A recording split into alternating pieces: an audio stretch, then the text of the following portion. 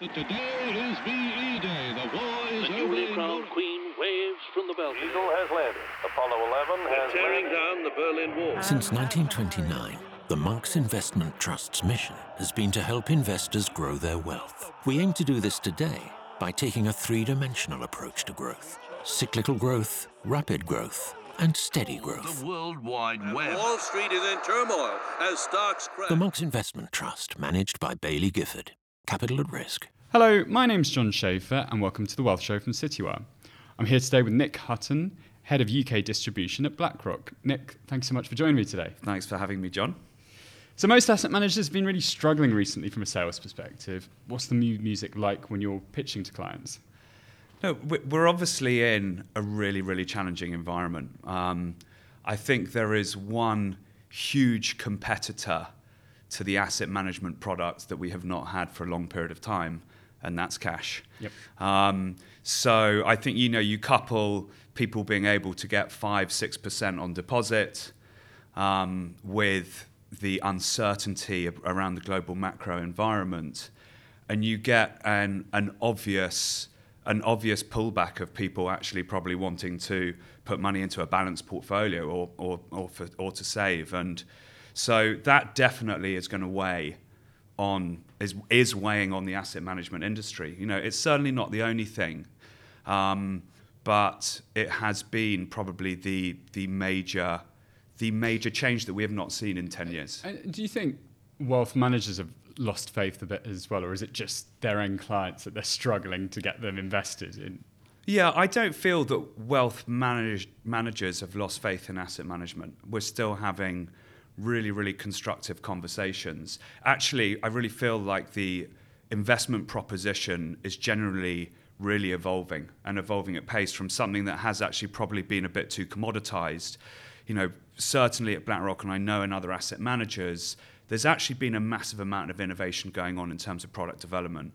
We're starting to see a bit of that subscription to innovation coming through. So it's not necessarily, I think, wealth managers losing faith with asset management product. It's more there is a big competitive product now. Yeah. And then to the second part of the question, the end investor, we are in a really different and difficult environment. The cost of living crisis affects a vast majority of this population, and with that comes, I think, the dynamic that you're seeing that asset managers are struggling for AUM. Not all asset managers are struggling for AUM, but No, I think maybe I would even follow on. It seems like BlackRock's not doing too badly in the UK. I mean, I was having a look at the Morningstar data. It looks like you've had about 12 odd billion year to date. I'm assuming that's mostly passive products. It is. I think back to that point on product evolution, there is a clear growth. I see a clear growth in indexing in the UK. I think typically we'd always thought of wealth portfolios being between 15 and 20% in index. So we are still very much an active market, but we're definitely seeing that that percentage weighting tick up. And if I think back to like RDR 10 years ago, and if we're at 15 to 20% today, and it's taken 10 years to get there, I probably think that level doubles in half the time from here. And there are many reasons for that, and we can go into that. But to your flow question, yes, we have been the beneficiary of increased indexation, no doubt. We tilted our business model slightly to really focus on the financial advisor that wants to outsource the investment proposition a few years ago. So we launched low-cost multi-asset models, and those have gained in popularity as well. So that's been a good boost to our flow. And then I'm fortunate to sit in this seat working for a firm that has a very broad investment platform, and we mentioned alpha. We have some really, really strong high conviction alpha spots on our platform that have really shown demonstratable alpha with portfolio managers that are very well known in the market. But are people buying them? And we are seeing that there is. I think there is more money in motion now than there has been for a long period of time, and that after a 10-year equity bull market with ultra low yields. So whilst the wealth market might be slowing in terms of net new business, there is still $2.5 trillion of managed assets in this market. And so you don't necessarily need categories to certainly be growing. You are able to capture money in motion, but that line between winning and losing is really, really thin now. You've got to be almost top quartile, certainly top decile, probably, but really, that ability to show that you can generate alpha through different market cycles, and that's what's going to be really important in the years ahead. Drilling down onto the wealth managers themselves, what are they buying? Well, I think today the bid is 20-year treasuries, diversified commodities. We've actually seen a bit of a bid back on US equities, which hasn't been the case all year, actually. We actually saw people allocating away from US equities at the beginning of the year in fear of recession, etc. But actually, we've seen a bit more of a rotation back into the US. And when these observations I'm making come from looking at our ETF book, because our ETF and index book is typically the book that is used to reflect tactical asset allocation views, and that it's often, I feel and we feel can be sort of a proxy for sentiment. Really? Exactly, John. It's a bit of it can be a bit of a leading indicator, and there's certainly, look, I think we have for so many years, for the last 10 years, there has been a pretty strong consensus amongst asset allocation. And from when the conflict started last February, that consensus is, there is not such a consensus view, which will drive a lot of dispersion. It will drive a lot of different performance outcomes. But I think one of the other probably observations that I'd mention is I think the persistently strong dollar has definitely weighed on emerging market assets over the last couple of months. Now, everything I'm saying is obviously very much more a tactical asset allocation view, but and gilts has been a big trade, of course, for wealth managers this year. Sure, and what don't they, like you mentioned, emerging market equities there, sort of in the doldrums? I assume things like sort of high yield, etc. So high yield has obviously been in a lot tougher place, but again, there are conversations going on today about some people thinking is there some relative value there. But local currency, emerging market debt, emerging markets, anyone borrowing in dollars has certainly probably been more susceptible to being rotated out of a portfolio. I think the other big area of wealth management, wealth management portfolios that has been, susceptible to being redeemed and rotated out has been the absolute return sector. Long short equity products whose typical target return has been 6 to 8%. When they do carry a slightly higher fee structure, those products have naturally and totally understandably been, hard to keep in a portfolio when the alternatives that we have touched on can provide you that with, much cheaper. Well, not only that, but I think the more less risk is more where I'd have gone rather than the cost element. But obviously the cost element is a factor in portfolio construction. Let's have a look at your sort of push to partnerships. So you've got this partnership with Monzo at the moment to have some of your funds on its platform, and with Lloyd's as well. That was even more recent. Why was that decision taken? Are you expecting a lot out of it? And are you kind of eyeing new other partnerships in a similar way? Sort of other sort of platforms that are sort of doing a similar thing, other maybe challenger banks? Okay. Sort of a lot in that question. Let's start with why did you go for the decision in the first place? No, I think the recent partnership announcements with Monzo and Lloyd's, I think, are just a massive reflection on two big underlying trends in our market and one absolute need. So those two trends are, there is, and we see a rise in digital and self-directed and acceptance of investing digitally. We see that from the fact there are now 9.5 million D2C accounts. That's up 39% since 2020. And I know that you're probably itching to say Hargreaves reported today, and I think that's certainly a pause rather than a pivot. Sure, I think, market not very impressed by yeah, this. market potentially not very impressed by it, but it's not a huge surprise to see that with all of the points that we've just mentioned about what people are going through in terms of managing household debt. So that's not a surprise. Do I see this as a dramatic pivot? Absolutely not. I certainly feel that the digitalization of wealth management or the acceptance of investing digitally is here. It is here to stay. It will grow. So that's the first piece. The acceptance of people investing digitally is one key trend I think will grow despite the pause today. And the second is the evolution of banking we're seeing here in the UK.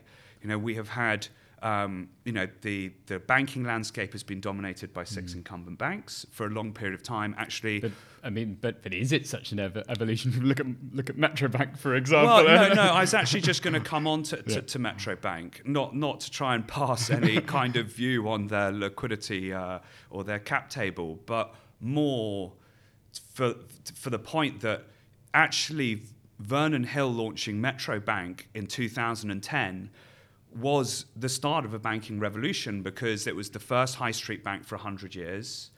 And then if you fast forward 2-3 years, we then had two more pieces of legislation, which were the capital requirements legislation and open banking.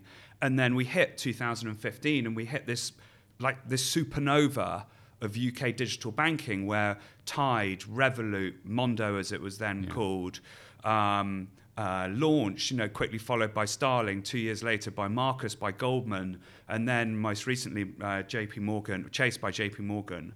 And, that digital banking piece was, so it caught our eye, the digitalization of the wealth market, the acceptance of using technology, really, really interested us. And who's next on the hit list? Any more partnerships? No, obviously, John, I can't. It's not about really who's next. Actually, okay. Do these deals need a bit of time to bed in to sort of see how they go as well? Of course. I think the announcements in the press and the clickbait in the press is great, but we've got there's a lot of work to do here to deliver these, and actually I genuinely feel like there is a great responsibility for us to really deliver this. Let's talk about the big buzz in asset management, which is private markets. So it is a buzz. It's a buzz. Totally agree, John. It's a buzz, right? You launched an LTAF product, sort of following on from some of your competitors, Schroders being one of them.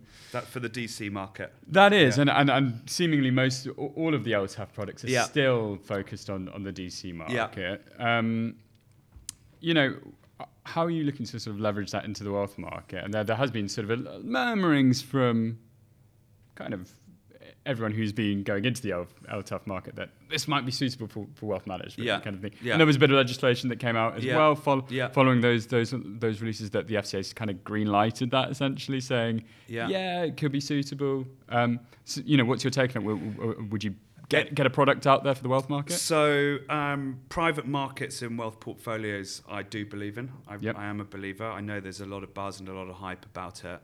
But conversations that myself and my team have with CEOs of wealth management firms is private markets is potentially a way to differentiate from your competitors. Number one, I think that a lot of people feel that the investment proposition has become quite commoditized, and how do you service and cater for your ultra high net worth or your high net worth set of clients, for example, and there is big governmental support. Rishi was Mansion Chancellor, House, I think. Yeah, etc. exactly. where for the Yeah. LTAF, and Jeremy Hunt is very keen on equity market participation, and I think that's why we will see some changes to the ISA rules. Those might be another catalyst, John, to how does the LTAF fit. Maybe the question, though, from my perspective, is the demand really there? Because we do have private market structures in the UK. You've got private equity trusts, which are are trading at massive discounts at the moment. Yeah. You've also had a lot of tax incentivized regimes. Yeah, you've got EIS and EIC, VCTs, loads of them, and the assets in them are pretty small. So I'm not sure that, yes, I mean, you're right. I think on EIS and VCTs, there probably hasn't been the scaled distribution that maybe an LTAF wrapper provides if a wealth manager looks to distribute it, amongst, there's been such consolidation. You've got, the pools of assets are a lot bigger to tap into. But I do, conversations I have, the demand is real. Private markets, delivering private markets platforms or parts of private markets platforms in innovative wrappers to wealth, to a broader set of clients, I think will be, I think if we sit here in, 3-4 years' time, there will be LTAFs designed for wealth in the market. The other kind of piece, which is why I do think So from your point of view, it's not an imminent push for BlackRock to have a wealth LTAF in place, or even using your current LTAF. So the LTAF design for DC is separate, I think. But what we are doing is gauging that demand, gauging the feasibility. We have structural issues in the wealth market, from platforms to wrappers to liquidity requirements, all of those things, but these things are all moving forward. So it is I think it's a case of when, not if. Sure. To your point. Yeah. I also look at what's happened on the continent with the LTIF wrapper. Yep. That's now a 10 billion euro market. We have been successful on the continent in distributing our LTIF, and I see a lot of the dynamics from speaking and seeing distributors of our LTIFs on the continent, similar problems they were trying to solve for their business. And that, I think, and also, I think, we should be innovating in ways to bring, of course, differentiated investment vehicles to clients. And it's not going to be for everyone. There's no doubt about that. Well, of course, and maybe you could give a bit of insight on the LTIF market. Who's buying it for what kind of clients? So when we first started talking about it, you were saying for high net worth, ultra high net worth clients, which is kind of suggesting people that can afford to lock up quite substantial assets for a long time. Now, even if you're in a mass affluent situation, maybe you can't stomach the volatility. Yeah. So is private assets still for a very small portion of the market? Yeah, so it's certainly not for all. But then to come back to your two questions on the continent and the LTIF, I think that the first part is, I think the minimum investment into, typically the minimum investment or the regulation around, and I'll have to double check this, but is between 30 and 50,000 euros. Yeah. It started on LTIF 1.0, it started, I think, at 100,000. So that has already come down under regulations 30 to 50. So even with that number, yes, it's a sizable sum. Right? It's still a very sizable sum. Yeah. But you then mentioned lockup. The latest LTIFs that are coming to market are evergreen. They're not. It's not a 5 to 7 year lockup. These are evergreen and also semi-liquid vehicles, which essentially means you get access to the underlying investments from day one. Whereas, because a lot of people don't really want to sit in cash waiting for the money to be deployed, but the regulation. So that market is moving, and it is growing in adoption. Anyway, the ultimate thing is there's a buzz. I think there's a buzz for a reason. I think I think we'll hear more from this in this space. I mean, maybe I'm being too cynical. Is the buzz driven purely by the asset management industry because it's probably a way of making higher margin on products? I think the demand that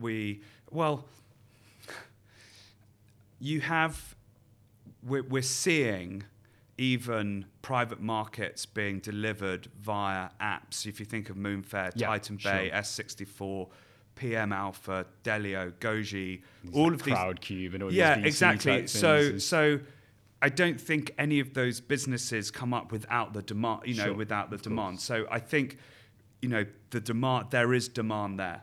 Yeah.